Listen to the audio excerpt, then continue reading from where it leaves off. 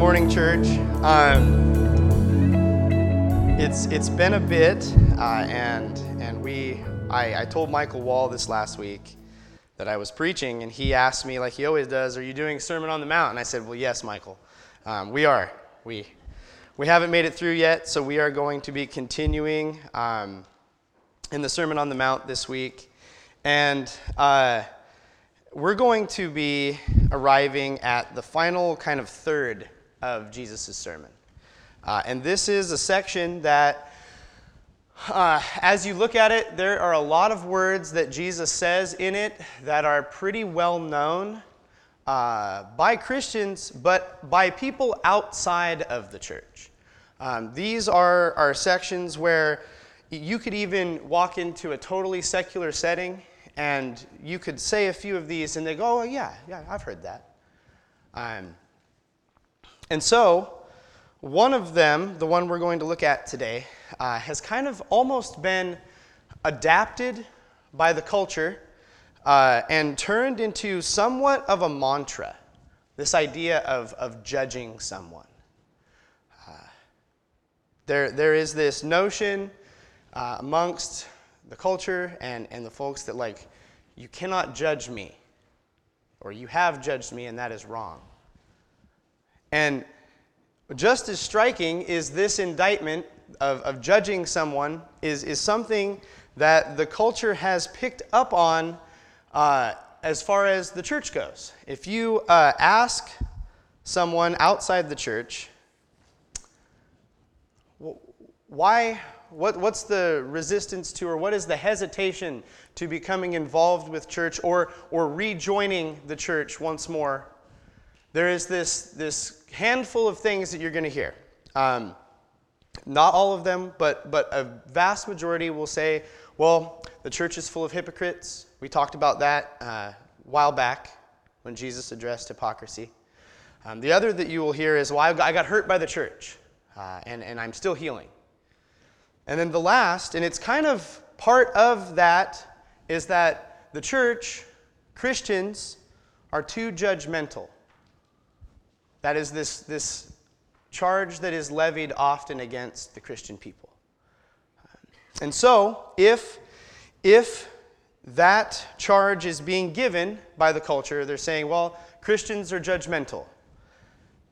And Jesus has things to say about judging others, then we either have work to do to set right this notion that the culture has, or to understand better what Jesus says about judging someone, or both. And so that's kind of the heart and the backbone of this end section of the Sermon on the Mount, is these very practical, very hitting home, almost pop culture-y things that the culture has taken of Jesus. And Jesus, we're going to try to give some context back to it. Today we're going to be in Matthew chapter 7, and we're going to be starting in verse 1. So if you would take your Bibles and turn to Matthew 7, verse 1. And as you do that, I want to remind us of where we're at in the sermon, because we started this just about 2-ish years ago, and we're still plugging away. And the context of this is Jesus is talking to a ragtag group of outcasts. These are the people that the culture has kind of chewed up and spit out and said, we don't have a place for you. So you can follow this Jesus guy around and he'll feed you and he'll heal you and he'll give you a lesson on a hillside. And Jesus is giving kind of his guide to the kingdom. What is this kingdom going to be like one day in the future? And how can we live in such a way that begins to realize and maybe experience that kingdom now? It looks forward to that kingdom being one day revealed and enjoys parts of it to be experienced here on this earth today. With this in mind, Jesus speaks of the kingdom again as a future reality and a present actual thing that you can experience. Jesus and everything he has said in the sermon up to this point is fresh in his audience's mind. So like I said, we've been about 2 years in this, and they would have been maybe 20, 30 minutes at this point. And so everything that Jesus has said up to this point he gave the whole thing in one go. So when he starts to talk about judging others, they have in their brains what Jesus has already said about being salt and light and fulfilling the law. His words about anger and lust and divorce and promises and revenge. Loving your enemies.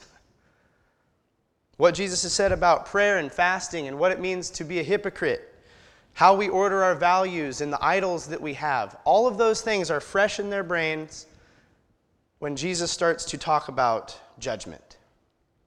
And so here we are in Matthew 7, and we read starting in verse 1, Jesus says, "Judge not, that you be not judged.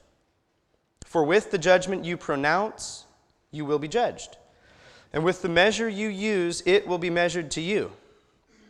Why do you see the speck that is in your brother's eye, but do not notice the log that is in your own eye?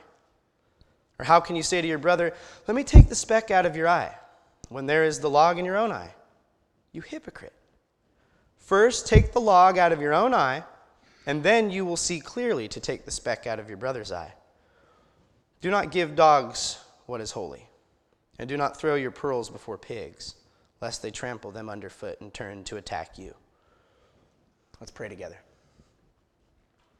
Dear Lord, we thank you for your word. We thank you for Jesus. I just pray that as we turn our attention to this idea of judging and being judgmental, I pray that we would look at ourselves first today. I pray that your Spirit would move to convict in a way that is productive and helpful and that draws people nearer to you as a result.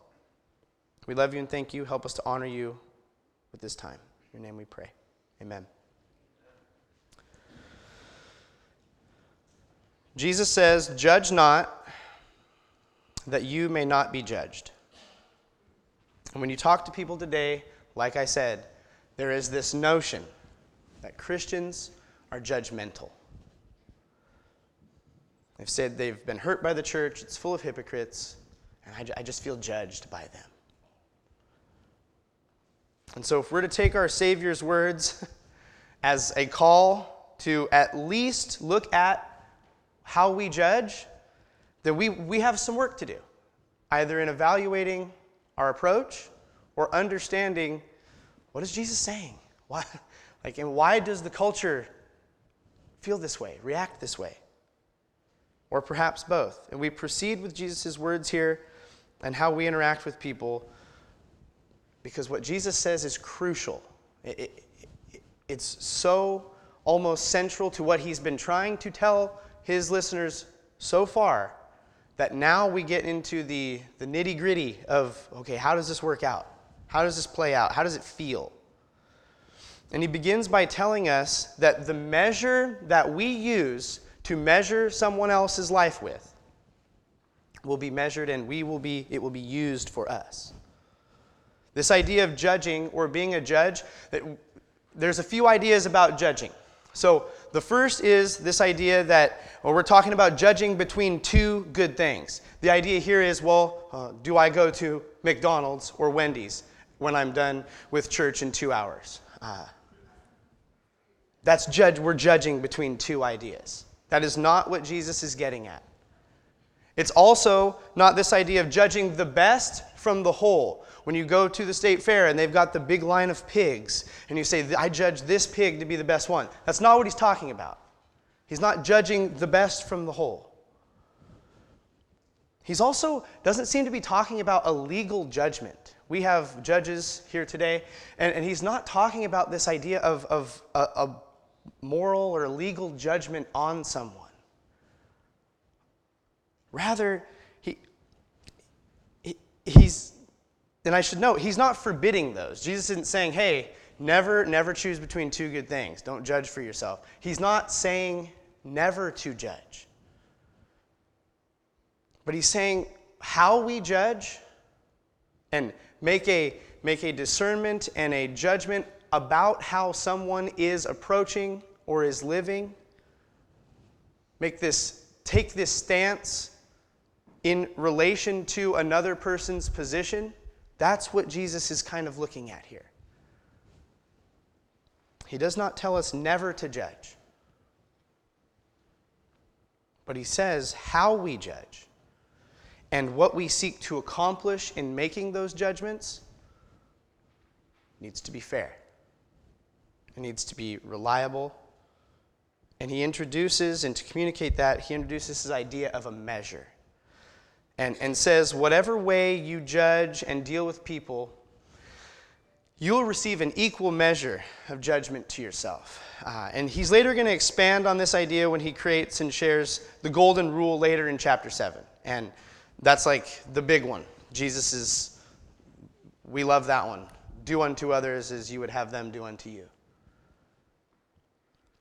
But he is asking us, when we are faced with a moment where we could make comment or pronounce judgment, to stop and think about what it would be like to be them. Because the measure that you use will be measured to you. If the shoe was on the other foot, how would it feel? In short, he's asking and he's calling his followers, people of the kingdom. He's saying, y'all need to have empathy for this other person. And I think as we explore this, we're going to find that empathy can kind of kill judgmentalism. He's not saying never make a judgment call, never hold discernment. He says make sure that those are fair and make sure they're helpful and loving. The idea of a measure and fair judgment is tied to this call for just scales in the Old Testament, which many of the religious leaders had ceased using. They would have these measures and these scales to weigh out proper things. Deuteronomy 25, 13 through 16 says, "You shall not have in your bag 2 kinds of weights, a small and a large. You shall not have in your house 2 kinds of measures, a large and a small. A full and fair weight you shall have, a full and fair measure you shall have, that your days may be long in the land that your Lord your God is giving you. For all who do such things, who act dishonestly, are an abomination to the Lord our God." In the Old Testament, God called for fair and just weights as a call for justice and honesty. So if a person was weighing out this measure and their friend came in, they wouldn't pull oh yeah, let's get this bit so that way you can get more. And then when someone, let's swap it out for the... No. The Old Testament calls for fair and just weights, despite who is before you. And Jesus is, when he is talking about measure, the Jewish people before him would have at least been aware of this idea of a just weight. And he's calling for a just and fair weight and measure when we deal with each other. Do we, in some instances, let's pull out the big bag of things to talk about with this person, plop. And then when it's someone, I like hanging around them, I'll tuck those back. It's fine.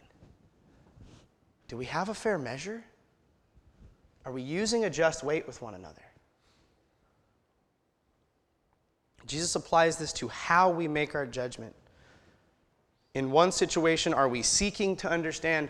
Are we seeking to work with this person? Are we seeking to really see them get it and click and become this person who joyously is seeking Jesus as well? And then in the next instance going, you need to just, and you're just hitting them with it over and over.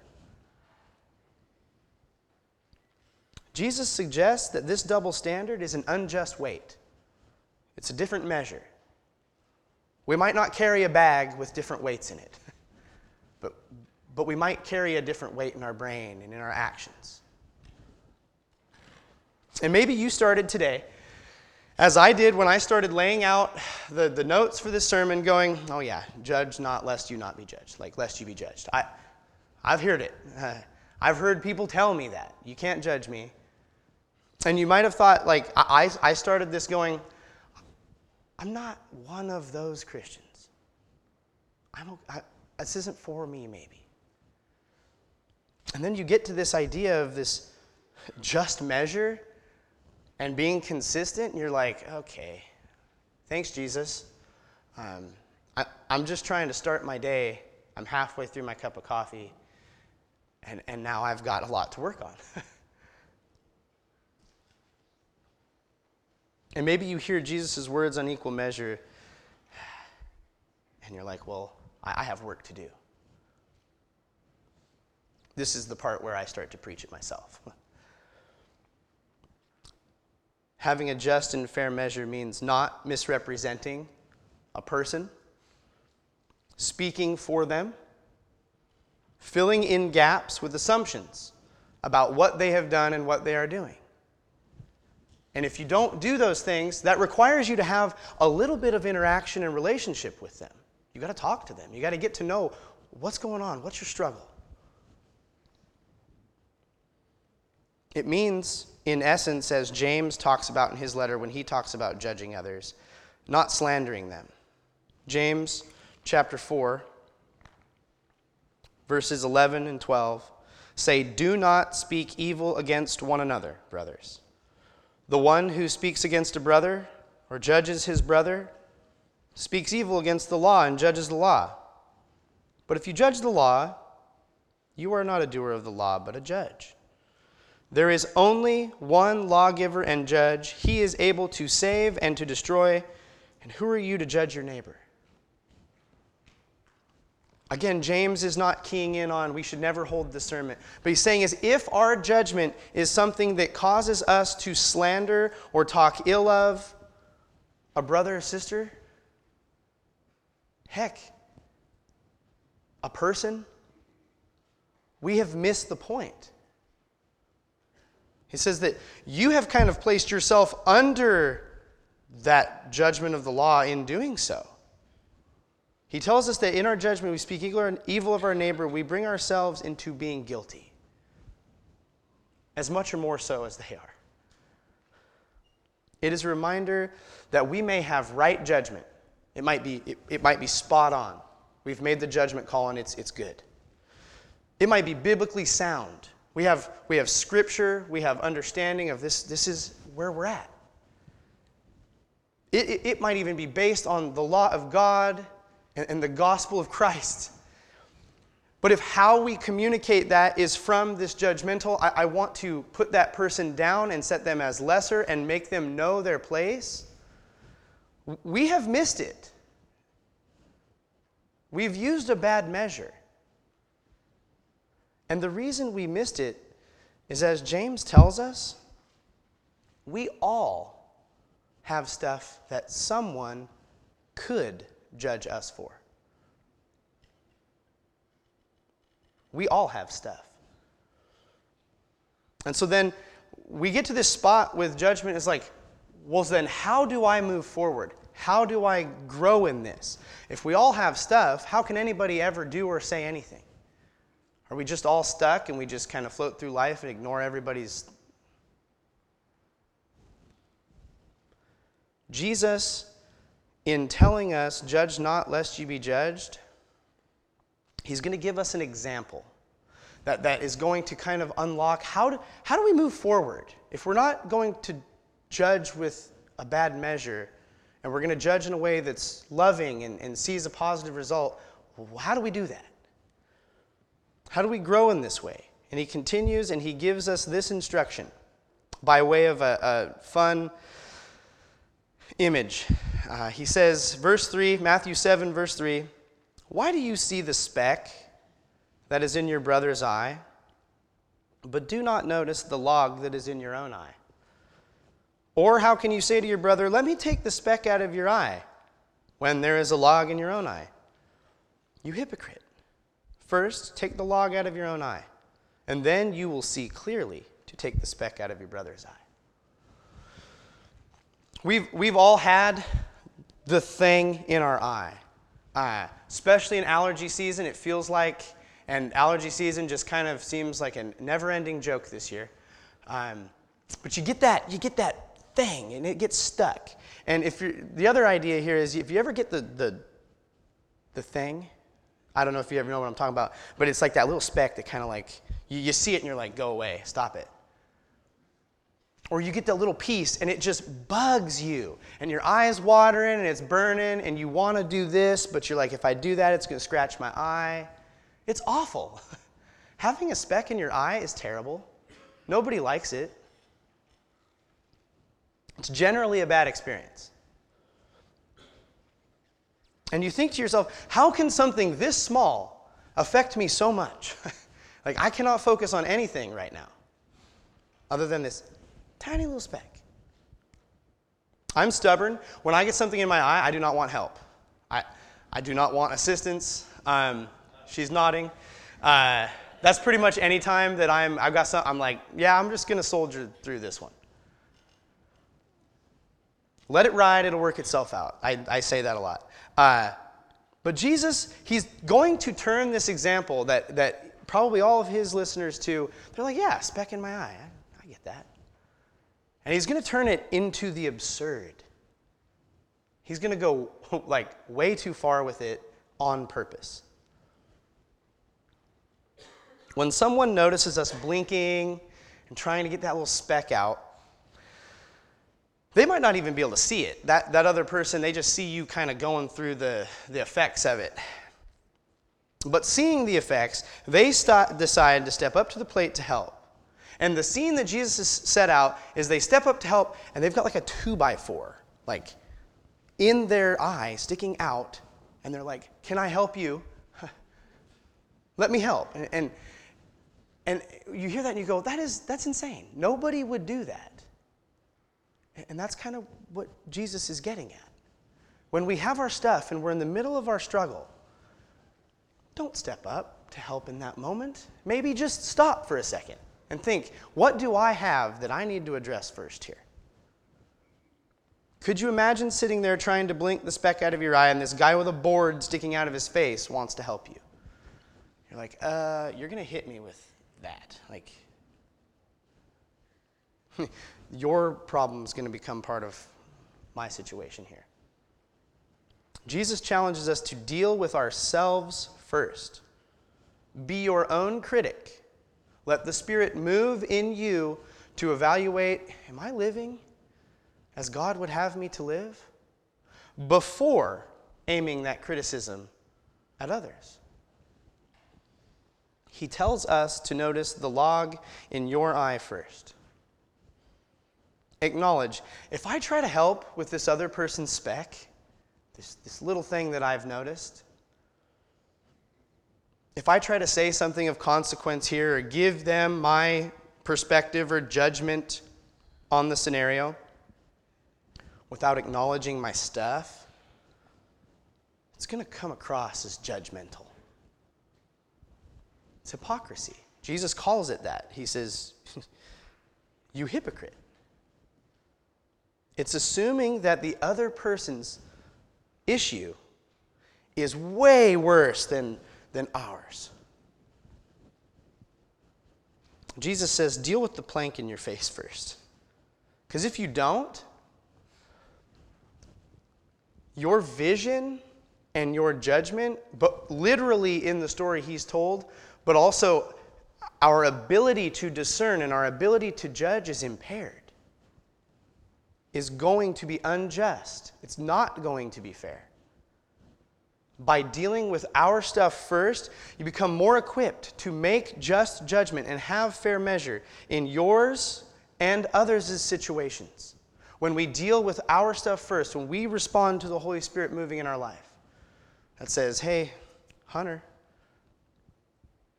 stop it. And you respond, okay, Father, give me the motivation, the ability to change this. It's not comfortable. Doesn't always feel good. And then when you see that person, you go, oh, okay. I have worn that shoe. Jesus says you will see clearly. You'll get it. You'll understand. Not only because the struggle you once had is no longer a barrier, but because you know what it's like. You know what it's like to have somebody come along and say, brother, there's a log in your eye. Can I help you? You know what it's like to have someone lovingly,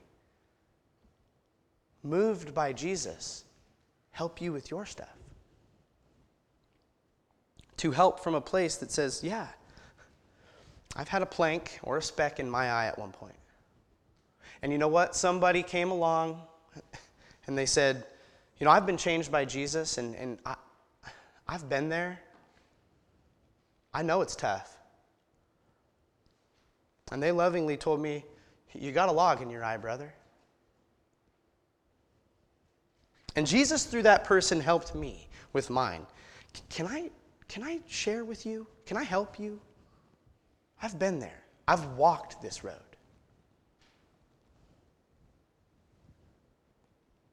I still get specks every day.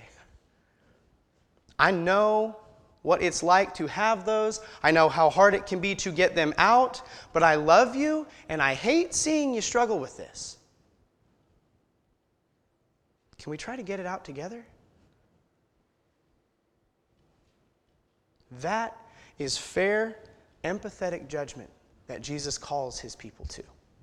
That is right measure.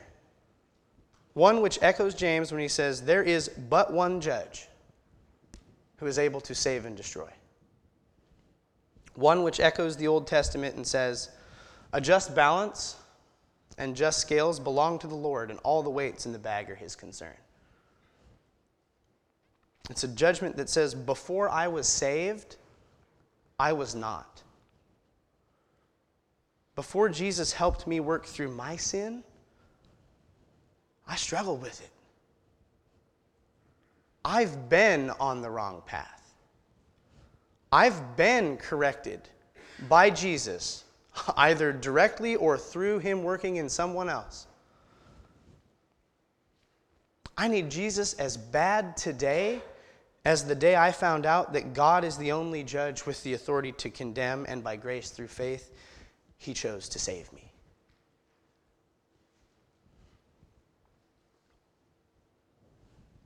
That's a judgment that when we render it to someone and we say, and we look back and we go, would I like them to deal with me that way? And we look at it and we go, yeah, that's fair.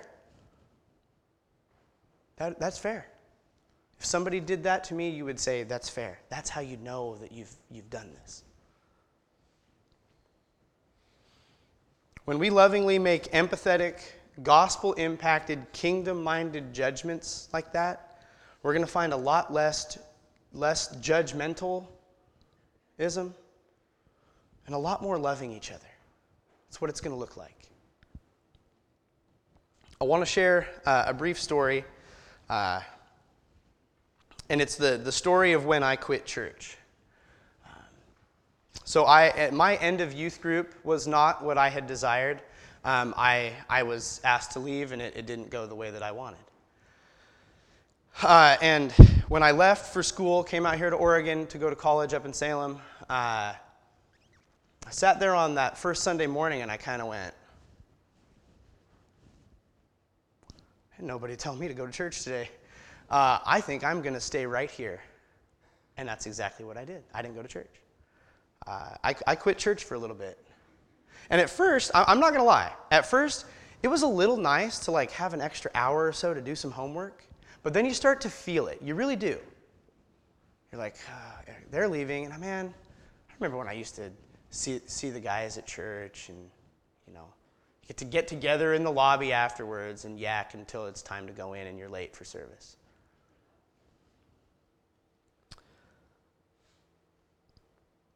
And we had these freshman success groups, and our freshman success guy, his name was Darren.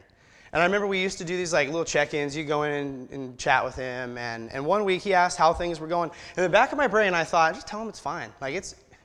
And then you can go on your way. But for some reason, I told him my little no church experiment. I said, well, I've actually quit church for a bit.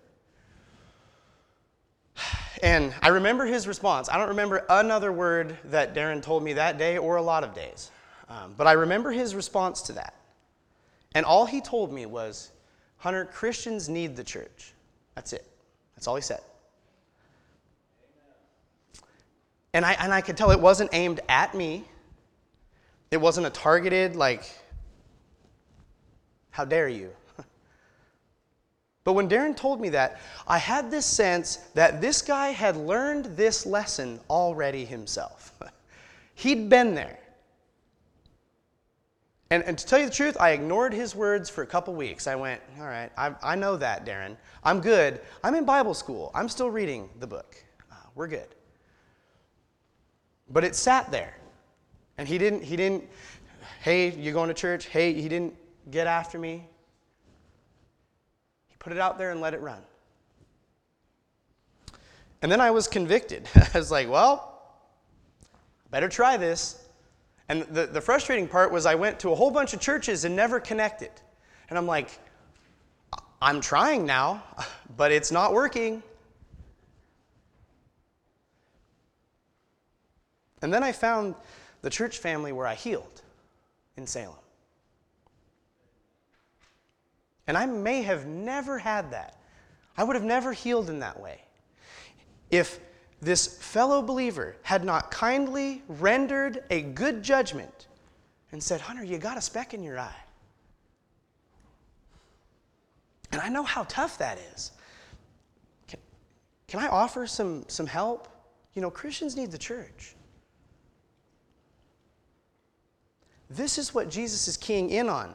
He honestly could have ended right here.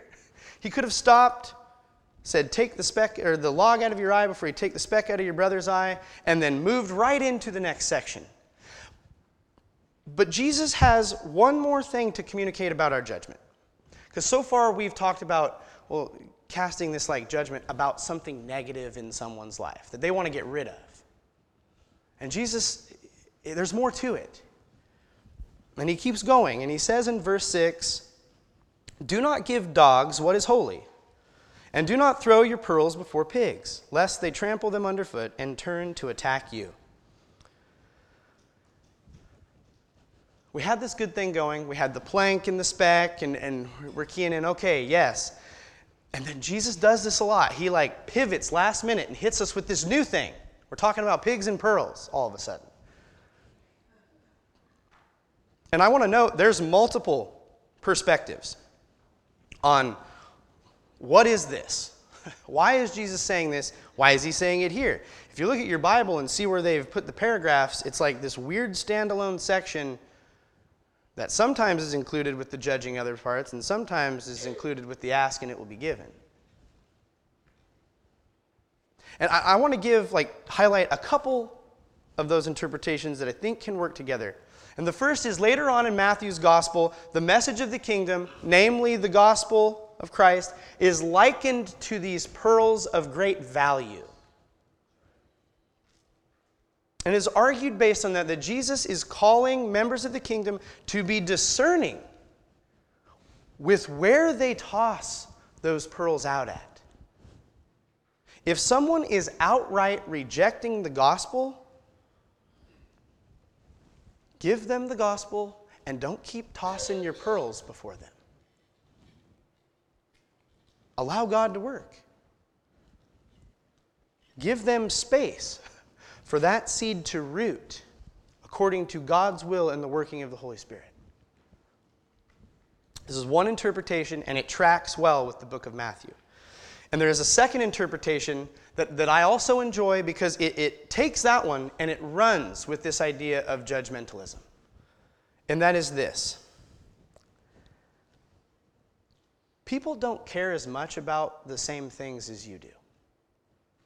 Like, people might very well not care about the things that you care about. In regards to this metaphor, this story, dogs and pigs, they don't care about pearls. They don't want that. They're not interested. Like, you toss them out and they go, okay. They trample them underfoot. And in their culture, this idea of dogs and pigs, dogs could have been this term that was used to describe non-Jewish people or the enemies of the Jewish people, the hostile ones. And pigs in their culture were these unclean animals. And when we start, well, who is that? It's the people who they know, they've heard it, but they go, I'll choose this instead. Like, I'm good. I don't need that. Either way, even if this is not like referring to specific people, dogs and pigs don't care about pearls. And why would they?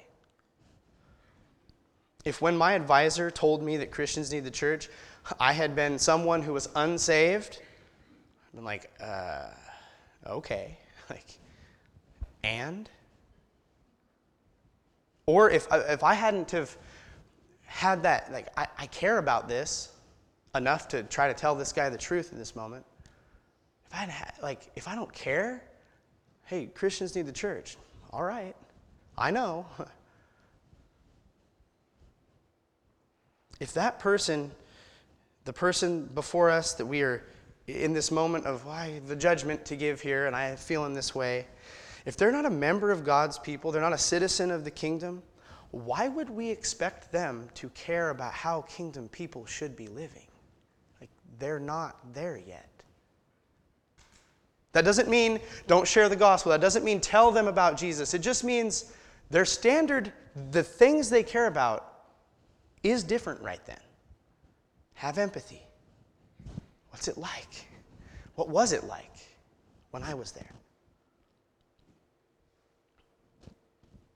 If it's someone who knows and has heard, and you've shared the gospel, and you've been praying, you're in that moment, you're like, I just don't know about this.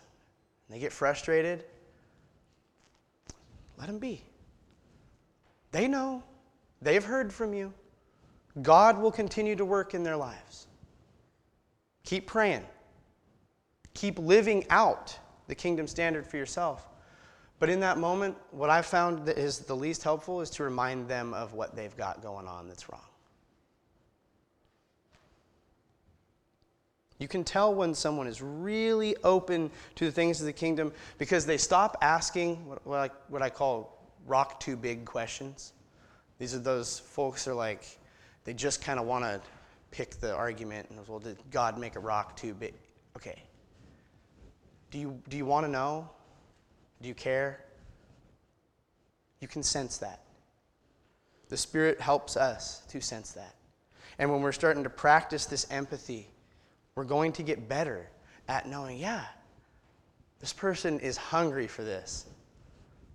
And they're not there yet. Hasn't quite clicked.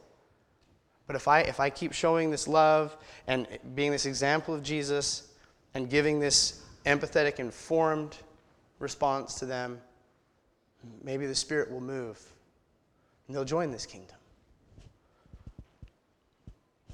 Jesus calls us to care enough about the standard of the kingdom and the power of the gospel to not to continue to waste it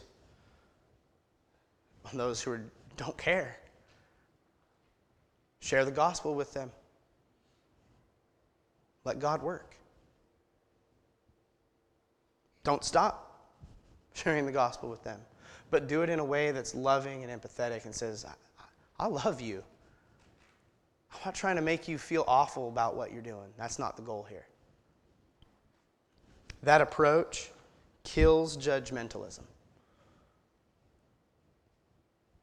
It's an approach that reminds us that the saving work of Jesus has saved us. The God who is able to save and destroy through Jesus chose to save.